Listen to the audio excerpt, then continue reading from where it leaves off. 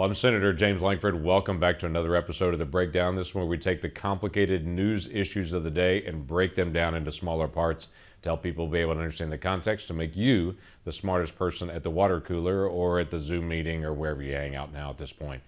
The idea is to be able to take some of the things that's really out there that people want to know more about and want to dig a little deeper on, and this is an opportunity to be able to listen in on a conversation that takes a hard issue deeper. This is not an issue that's a political issue today, though it becomes political. It really shouldn't be. This is a cultural issue that we're going to be able to dig on a little bit more today, and it's an issue about life.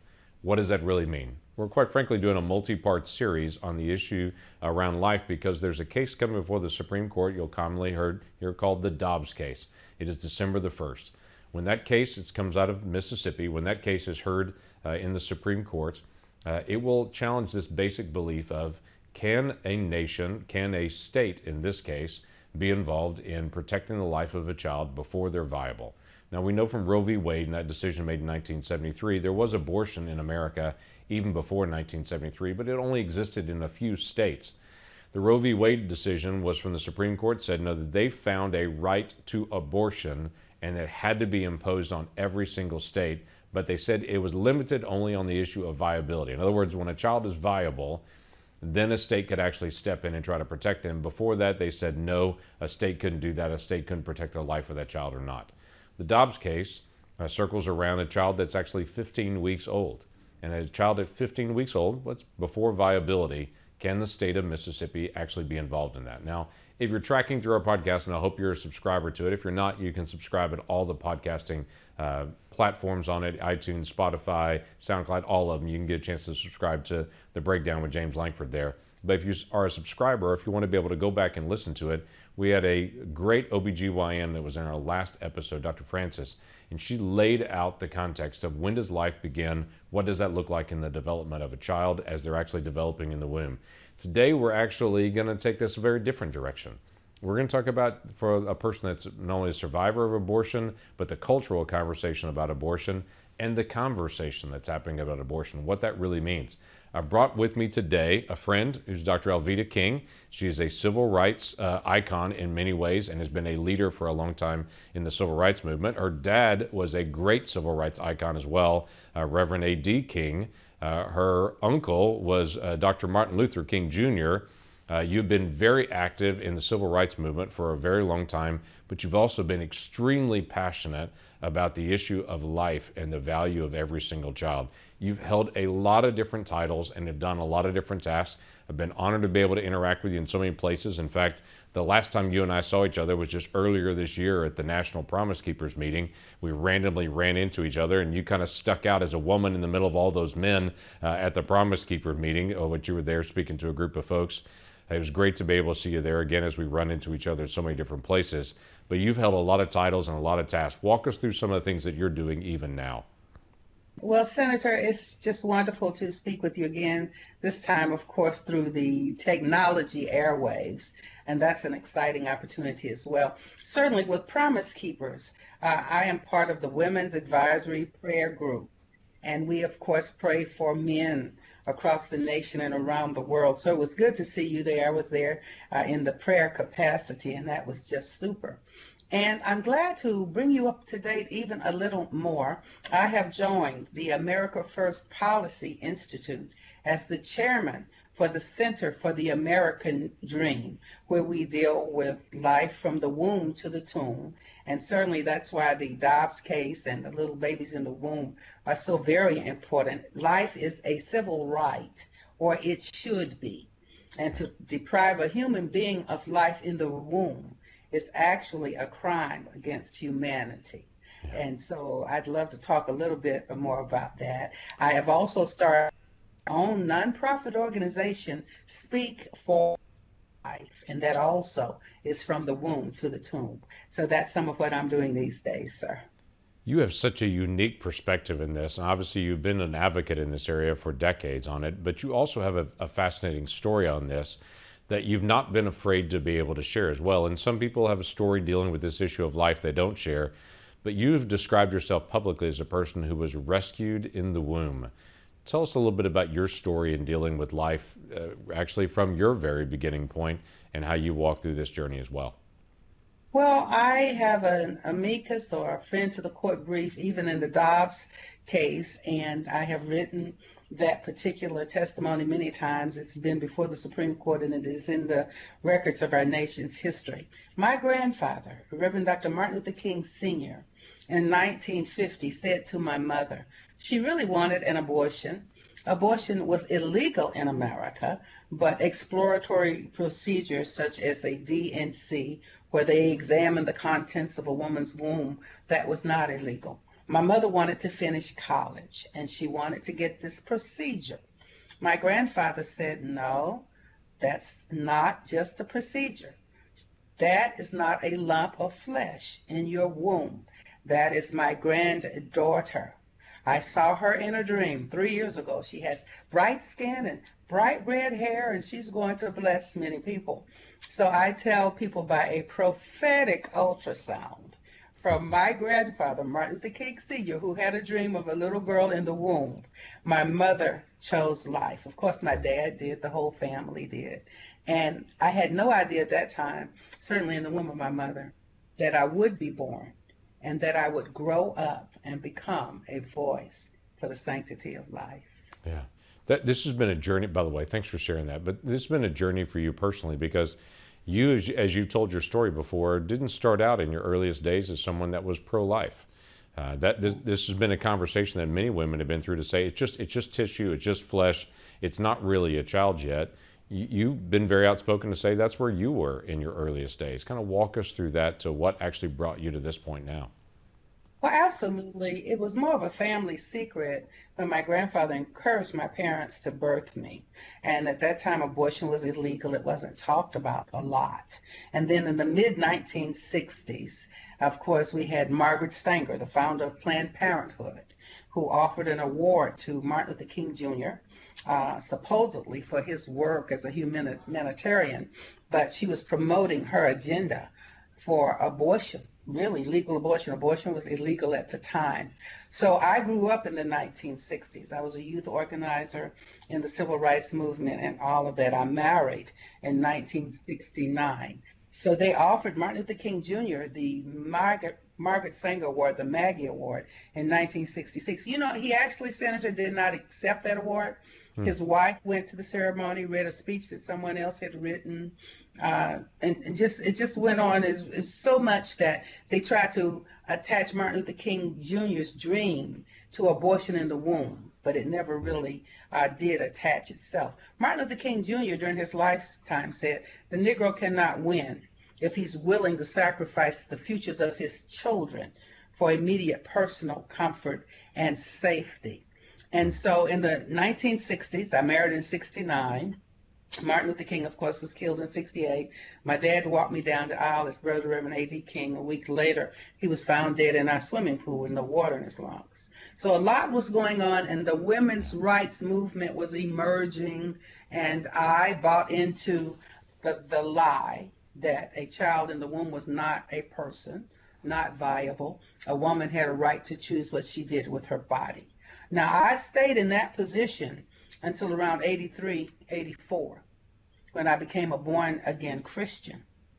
And so I began to remember my uncle's words, injustice anywhere is a threat to justice everywhere. Martin Luther King Jr. saying this. My father, A.D. King, people are more concerned about making a living than making a life. Daddy King, a champion for life, for his whole life, rescuing little babies in the womb. When mothers and fathers wanted to get an abortion, whether it was legal or illegal, he would say, no, that's a person. And so I became born again between 83 and 84. And the first question I asked after I repented of all of my sins, I said, a woman has the right to choose what she does with her body. The baby's not her body. Where's the lawyers for the baby? How can the dream survive if we murder our children? And that has been my position for many, many years. Wow. So there's this conversation that's happening right now within the House and within the Senate. Since 1976, we have not allowed the payment for abortion from federal tax dollars. It's called the Hyde Amendment. You know it very well. Abortion was mandated on the country in 1973 from the court. By 1976, Congress had come to an agreement to say there's wide disagreement about children and the value of children here. At a minimum, we're not going to pay for abortions with federal tax dollars. And that has stayed true since 1976, and it's called the Hyde Amendment. It's been in every single appropriation bills. Democrats now in the House and the Senate are now strongly opposed to the Hyde Amendment, saying, no, we want to be able to pay for the Hyde Amendment. But they've also added new language just in the past year where they've said the Hyde Amendment is fundamentally racist. As a part of our structure of our government, that the Hyde Amendment is fundamentally racist. I have a feeling you have an opinion about that, and I'd love to be able to get your insight. Do you consider the Hyde Amendment and protecting the life of children as fundamentally racist? The Hyde Amendment identifies the person in the womb as a human being, regardless of gestational age or skin color or any of the other cultural factors. And so the baby, the person in the womb, from conception, science supports the truth that that is a human being in the womb from conception or fertilization in some cases. My pastor of 30 years, he passed away at Believers Bible Christian Church, would say, if it's not a person, if it's not a baby, leave it there. Nothing will happen. And so that little baby should be entitled to civil rights, to human dignity. So it is not racist to protect a child in the womb.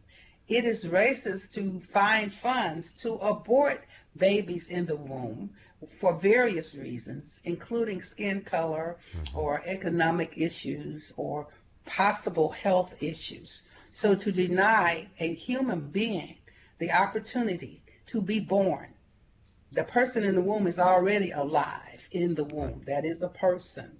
And so the Hyde Amendment says, well, no, don't take tax dollars to pay to kill little human beings in the womb. That is not racist. There's one race anyway. There are no separate races. We've had this discussion before.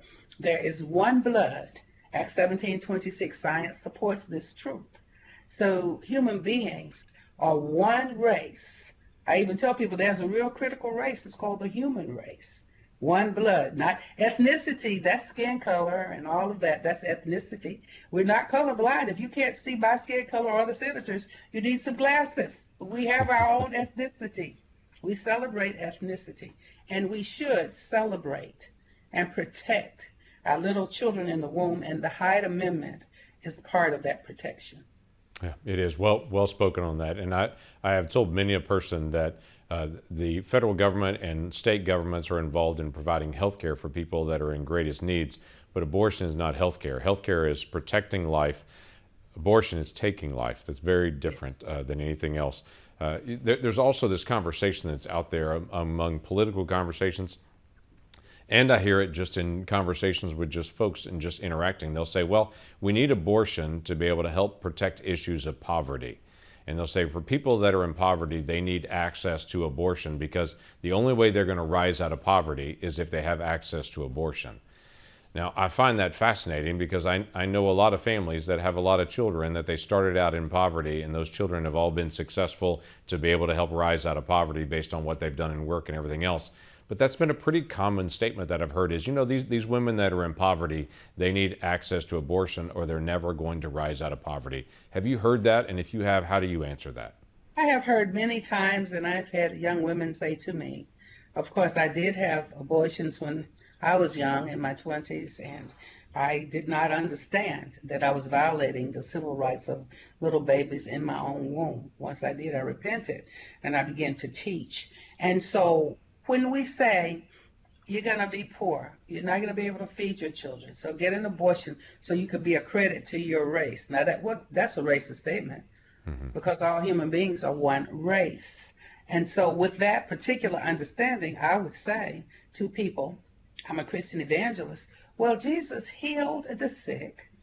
Jesus fed the poor. Jesus took care of the widows and the orphans. He did not include killing them as part of his plan to redeem and to help them. And so abortion is not health care. Abortion is death care. Abortion kills babies in the womb. to the tunes of millions now, legally since 1973. Abortion hurts women. It hurts our bodies, our spirits, our souls, and our pocketbooks, by the way. So abortion is not health care. And when I explained that, I had one lady say to me on the sidewalk one day, well, I don't know who you think you are. You admit that you had abortions, and now you want to take my right away to have an abortion? I said, well, ma'am, if I can help you not get breast cancer, cervical cancer, alcoholism, drugs, because all those are related to many women who choose abortion. If my testimony can help you to choose life, I would like to help you. It's a great gift to be able to have that dialogue with them in such a frank way, to be able to walk through that. As you have dealt with this issue for so many years, you have to have seen some cultural changes and some language and conversation that have changed over the past several decades. You've really been at this dialogue since really the late 80s, and have continued to be able to engage in this. What differences have you seen in the cultural conversation around the issue of abortion now? Because as I talked to Dr. Francis before, there's been a lot of changes in science. The science is very different now than it was in 1973. We understand a lot more of what's happening in the womb now than what we understood in 1973. Thankfully, that continues to be able to improve. That's not just a black box where we know something's growing. We can now watch every stage of that development and be able to track that child and to be able to know the uniqueness of that child, even as a zygote. The cultural conversation has also changed in the last 48 years as well. What have you seen in that? Well, the little baby in the womb today with science is easily identifiable as a viable human being, actually, with a beating heart. At 15 weeks, there's so much development there that was not available to me, for example. And the ultrasounds that did exist during the time that I was bearing my children was nothing like it is today. So the viability issue is something that must be seriously considered. What we call little premature babies, they live when they're younger and younger and younger now. Technology has far surpassed what was happening when abortion became legal in America. So it's very, very important with the scientific facts, with the scriptural facts for those who are spiritual and believe the Bible. The civil rights issue, abortion is just a crime against humanity. It takes the weakest human being and denies that person the opportunity to be born and to live. That is a terrible thing to do to a human being. So we can look at it scientifically, we can look at it civilly or from the civil rights aspect, and definitely spiritually. So from every angle, when we examine what should be the human rights of a little child in the womb, then the law should be on the side of that child. I would agree, by the way, and trying to be able to walk through to make a basic defense of children has always been interesting to me, is that someone wants to stand up and say, no, I don't want to defend the rights of children. I don't want to be on that side to say children don't matter, because I believe children do matter, not only culturally and who we are as individuals, but just in basic humanity. If we get to the point where we say a child is disposable or they're inconvenient at this moment, to say, I'm going to wait and have a child when they're more convenient, I'm going to kill this one and I'll make another one later, it just doesn't work that way. This is not a part for your car that you can just take that part off and just be able to throw it away. That's a child. That has a unique personality, has unique DNA, is different from any other child anywhere in the world that has been or will be. That child is unique, and they're not just disposable at any point. You talk to a lot of women who have had abortions, and a lot of women that have considered it, and a lot of young women. What's that conversation like for you, and how do you typically engage with that conversation? Both with women that have had abortion like you have, and that have now been restored to actually engaging, where you've repented of that and said, okay, I'm on the other side of this, and I'm going to help other people not make the same mistake I did. And then for others that are in consideration, what's the primary thing that you would say to them? I am a women's rights advocate. I feel that women should be treated fairly, with dignity, and equally. Now, the little women, the little females in the womb, if we are really advocates for women, if we are really advocates for life, what about the little girls in the womb who have been discarded and thrown away? I'm not looking away from the little boys, too. Those are all human beings. And when I begin to make this case to women, and I say that really what you need is love and support, not abortion. I have men, associates. One young man says that his the mother of his children was carrying twins, and she was very angry with him. And she felt the best way she could hurt him would be to abort his children. And of course, he never fully recovered from that. He's been prayerful and all of that. He has living children as well. Fathers regret lost fatherhood. Grandparents regret the loss of their grandchildren. Families regret it. Society. There are many reasons to look for ways to serve the mother and the child. Abortion will never be the best way to serve a mother and her child. So there's a culture we wrap around those families and those moms that are in very, very scary moments. Many of them making very, very difficult decisions. Many of them isolated, that there's a man actually encouraging them, hey, just take care of this. Just go get rid of this child. I don't want to deal with this, because they're thinking the finances. They're thinking everything else on it. She's thinking about how am I going to manage this child on my own if this guy leaves, or if he's not there around at all, or whatever's going to occur, or this is not the right time because I'm in college and this is going to mess up my future on this. All those things run through their mind. And as you stated, it's not a matter of wanting to take a life. It's just being afraid of the future when that child is there and what that's going to be like. Have you ever run into, in all the years that you've interacted with folks, have you ever run into a woman that looked at her child and said, you know what, he's been a nuisance for 20 years. I wish I would have just aborted him. Have you ever run into that, Mom? Well, unfortunately, I have heard mothers say, I wish you had never been born. And I've been able to intercede there with that mother and that child. And I go to Psalm 127. Children are a gift from God. What we say with our words, regardless of why we say what we say, they hurt. And usually all the women that I've known who've had times of distress or perhaps anger with their children have had distressful childhoods themselves. And so that woman needs to be whole, the mother needs to be whole and healed, and then there we are with the children.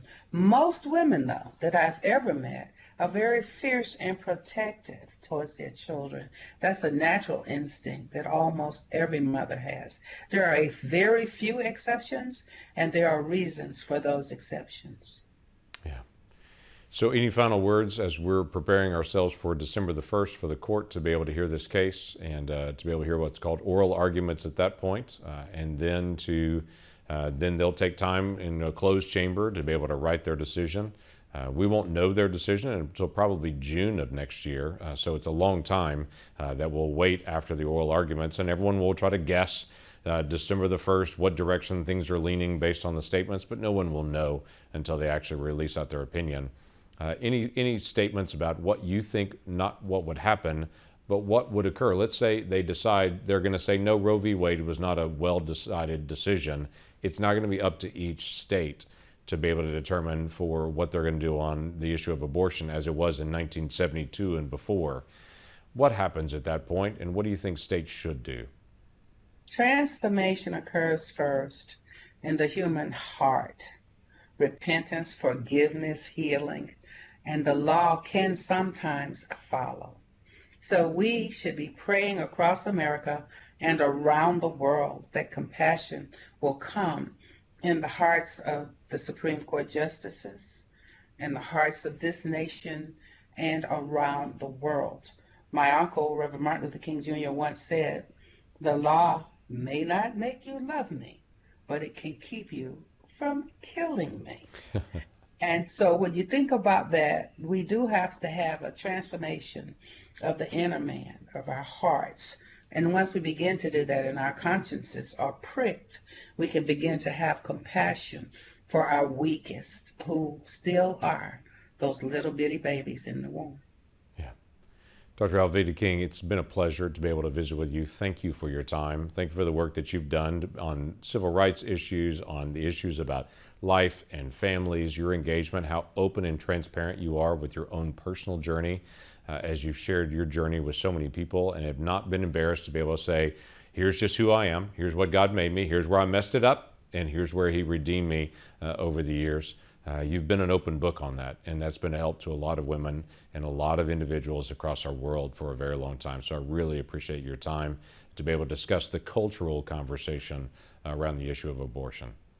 Thank you, sir, so much for the opportunity. No, very, very grateful. For all of you that are watching and participating today, thank you for engaging. You're always welcome to be able to subscribe to The Breakthrough with James Langford, as we'll continue to be able to talk about this topic and many other difficult cultural topics and legal topics as we do every time with The Breakdown with James Langford. You can subscribe to us on Spotify, on SoundCloud, on iTunes, on all those different platforms, and we'll just send it to you automatically, or we'll send reminders out to folks as they engage with us as well. If they want to sign up for the newsletter, you can do that at langford.senate.gov. That's G-O-V, langford.senate.gov, and that'll be the spot to be able to sign up for our e-newsletter that goes out to get some things in print. We'll always have a reminder on the podcast there, or if you want to be able to track us on social media, it's at Senator Langford on all the social media platforms. So God bless you. Look forward to the ongoing dialogue on this very difficult conversation that we as a nation have.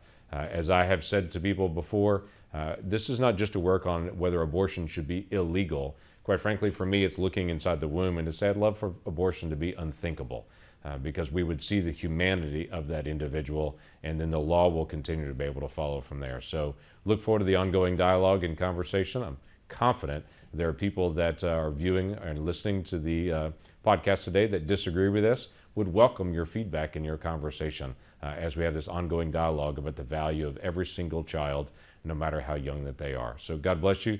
Look forward to seeing you around in the future.